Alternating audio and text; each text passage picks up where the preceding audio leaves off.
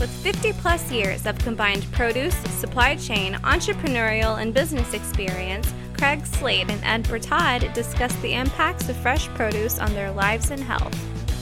This podcast is a casual conversation between two friends just trying to get better. This is the Fresh Cred. All right, we are live now. Hey, look, we just grabbed a gentleman that Ed and I met for the first time this morning. Just some really interesting concepts or information. So this is Richard Kottmeyer, and he is with FTI Consulting, and you're responsible for the ag, beverage, and food. Correct. For top 10 companies in the. Yeah, we're a top 10 global consulting firm, New York Stock Exchange listed, 6,400 consultants, about $4 billion of revenue. Oh, wow. All right. So, and the thing is, he's got some amazing perspectives on just really, we talked a little bit earlier, Richard, about that. Me and Ed were talking about the food supply chain, right? And our business and what we're all in the ag space. And being what you do for a living, you've got an amazing perspective on what's going on globally. So this is going to be pretty much kind of you walking through that. I know you got a plane to catch, and I've just grabbed you out of the audience. So if you Maybe give me some highlights. Yeah, just the highlights and catch it. But I think it's everybody listening will fully be interested in what you got to say. So I think the most important thing for produce to understand today is that even if the conflict in the Ukraine ends today, you have 3.5 years of food inflation. You have the possibility of radically new supply chains, particularly with announcements that Russia may want to go and completely cut the Ukraine off from the Black Sea. That's just one thing, because you had food inflation already. And so you model what could happen to Europe, and quickly you see that you could have a 3, maybe 4% decline in GDP, which is huge. You see food inflation, which is worse by far than what we saw in 2008, which of course started the Arab Spring. So what does that mean for produce? Produce has a remarkable opportunity, actually. It has some risk. Small berry, in particular, would have some risk. But the upside is understanding what happened the last time American consumers were forced to trade down because of food inflation. And I think the most important thing to understand. Trade down meaning. Trade down, yes. So, for example, the classic example is if you were buying beef, you might buy pork. If you were buying pork, you might buy chicken. Right. Right. In other words, you are going to trade down. So we like to say that for the past, 5-6 years, we've been creating premium upon premium upon premium of food. This case, you're trading down from those premiums, right? So in the restaurant industry, you might have a favorite local restaurant, a little bit pricey. It might be going down to Applebee's. It might be from an Applebee's, or what we call a quick casual, to a quick serve restaurant that did phenomenally well during the last food inflation period. So what happens is the entire universe of people, from poor to very wealthy, will trade down. Even those that don't have to trade down, they will trade down. Food away from home will take a dive. Food at home will increase. But then there's a certain percent of that population who is moving from food away from home to food at home, trading down. Right. That's then going to trade up. Okay. In other words, they're going to say, look, I'm eating at home, I'm eating produce, but I want it better. Right. I'm eating pasta, I'm making pasta, but I want it better. On top of that, they're going to want it more convenient. Because what happens when you have inflation?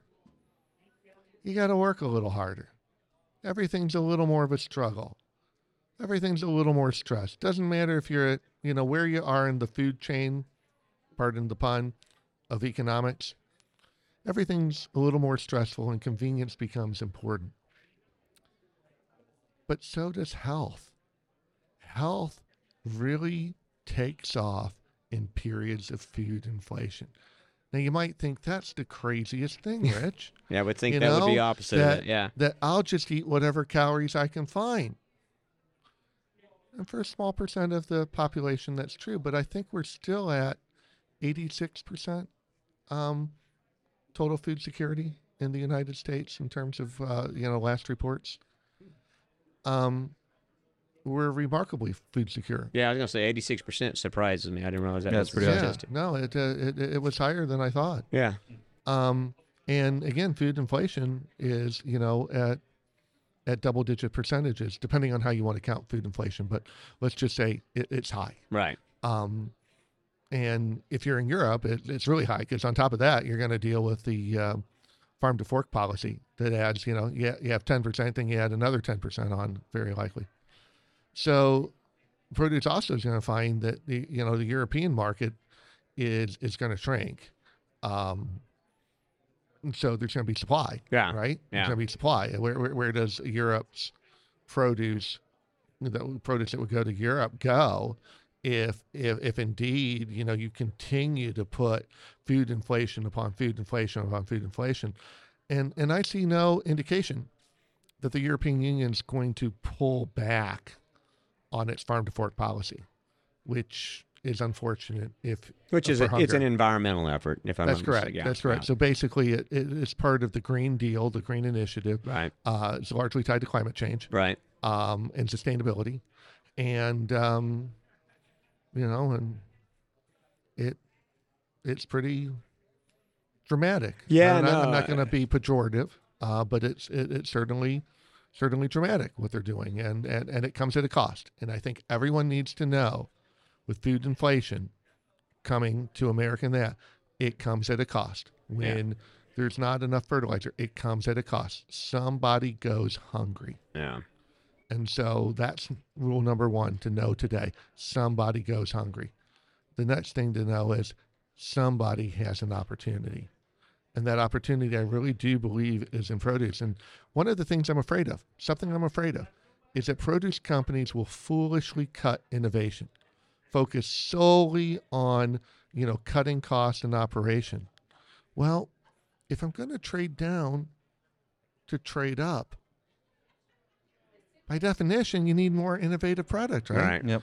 This may be a really good time for product launches, not a bad one. Interesting for sure. When you talk about European GDP shrinking 3-4%, that's Europe. That's Europe. I just want everyone to understand that is Europe, that's not Europe. the United States. But from a global scale, right? I mean, you're really talking about what we're looking at, because if I'm not mistaken, the statistic I heard on calories, world calories, 30% or so come from the Ukrainian, Russian area, the eastern part of Europe. Is that correct? Or Well, I know how you calculate that. No, it's substantial. It's substantial. Let's say it's substantial. I wouldn't go 30%. I mean, again, there are calories that people eat and there are calories that animals eat. Yeah. And then those animals, the calories that animals eat, then, do you add them to the calories that the people eat, or do you subtract them out and say those are not human calories? So depending on which way you go, that way really does change that number. But look, it's the breadbasket. It's the breadbasket. You cannot deny that just losing the Black Sea, just losing the Ukraine, would be an enormous black swan to agriculture. You put COVID in, you put food inflation in, you put more conflict that occurred in Africa in, you put this, you put the logistics issues in. I mean, we're piling on drought. We're piling on one after another black swan. And at some point, this escalates to a real global problem. So, Richard, pre-COVID, let's say pre-COVID, pre-conflict, what was our pace? Were we on pace to meet our food needs globally? Okay. And then about what percentage change was COVID and what percentage change was the conflict. Okay. You're always in danger with percentage changes, and I don't have the numbers off the top of my head. So I'm going to try to give you a range and tell you how to look them up, and it's very easy. So the best way of monitoring global food security for the future, which is important. So by 2050, the world needs 50% more calories. Some people say it's 50% more food, but again, when you say food, that's volume, right? Calories, far more specific. There's a report from the Global Harvest Initiative. It's called the GAP report, and it talks about something called... Is that an acronym? Yeah, so the GAP is the gap between what you need to be at, what you need to grow at, and what you're currently growing at. So Gotcha. the gap is literally a gap. Gotcha. I got you. And then it's total factor productivity, TFP, which basically says, we can't put more land into production. There's just not that land. Right. So we're going to have to be more efficient. So it's really an efficiency. How much more efficiency are we getting such that we're growing more with less? I got you. And so there's a calculated number. What do you need for total factor productivity on an annual basis? Now, before COVID, as you asked, we were not hitting the number. And a lot of times people say, well, we're close. Okay. Let's imagine for a minute that you're 1 degree off of center, off of north, right? And you're going to walk across your room. Big deal. Yeah. Now, you're 1 degree off, and you're going to cross the whole world. You're going to go around the whole world. Well, let me tell you, you're not coming back anywhere close to where you started.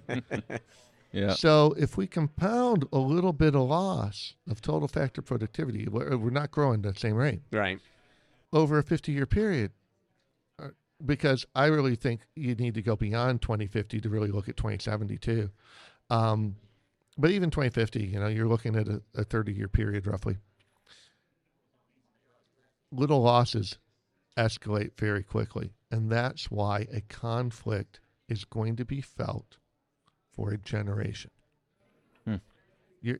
And more importantly, it's not this year that's going to be the worst. No way.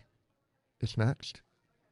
Next year, 2023 is what right, you're seeing. That's when the plant isn't going to happen, right? Yeah. That's when, some of the potash, it got out ahead of the conflict. 2023 is going to be a very, very hard year. Wow.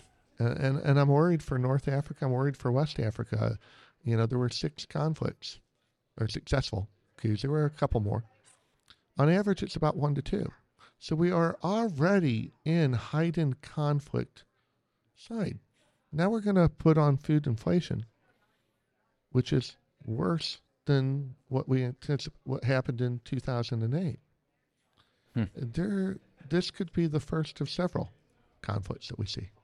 Well, like I say, it's, we could... That's a lot to chew on. Yeah, I was going to say, just that little compact piece of information it's got obviously some scary statistics, some scary numbers, but, you did talk about the opportunities that exist. And we're going to all have to figure it out, but really appreciate you, giving us this few minutes. You bet. I'd say one thing. Yes, sir.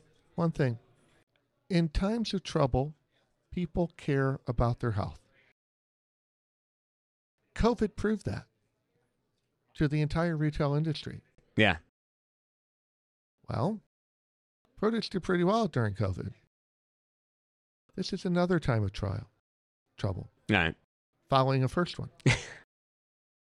This is a remarkably good time for the produce industry to pound home the theme of eat well, eat vegetables, eat well, eat fruit, right? Healthy living. That theme will play very, very well now. I love that. I love that as a great finish. I may take that tagline. That may become part of my eat well, eat vegetables. Right. Eat Absolutely. well, eat fruits. Right. You know, look, somebody likes more fruit, somebody likes more vegetables. That's why you split it. Yeah. But between fruit and vegetables, pretty much everyone has something that they like, right? For sure. And that something is generally a whole lot better than a lot of things that they eat. Better than the alternative. Absolutely. It's all comparison.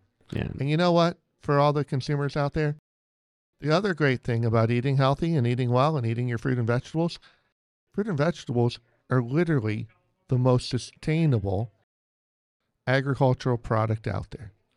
All you got to do is look at how much water it takes to grow a pound of a typical vegetable versus a typical oil seed for like cooking oil, a typical coarse seed for animal feed, or just an animal product, right? A lot of times you get this garbage of like Dirty Dozen, and I just want to scream at them and be like, hey, dummy, you grow the stuff in dirt, right? Good food grows in dirt. Yes. Dirty Dozen, dirt. Yeah. Where do you think you grow it? Dirt. You know what you used to play in until you became, video game junkies? No offense, video game junkies. Yeah, no. Look, I play video games. But I'm saying, we used to play in dirt. We knew what dirt was. We weren't afraid of dirt. I think I ate dirt. Yeah. And yeah, I did too. A couple of fights, I guess. The other thing is, literally, Environmental Working Group, by your standards, a ding dong is less dirty than a strawberry. Now think about the absurdity of this. Are you going to eat a ding dong rather than a strawberry? No, I mean, if you do that, you're the ding dong. You're the ding dong. So literally, the whole concept of the Dirty Dozen is ding dong logic. I think you're pretty passionate about that whole Dirty Dozen. It's the most fabricated marketing that I've seen in a long time. It's a great fundraiser. That's all it's good for. Got you.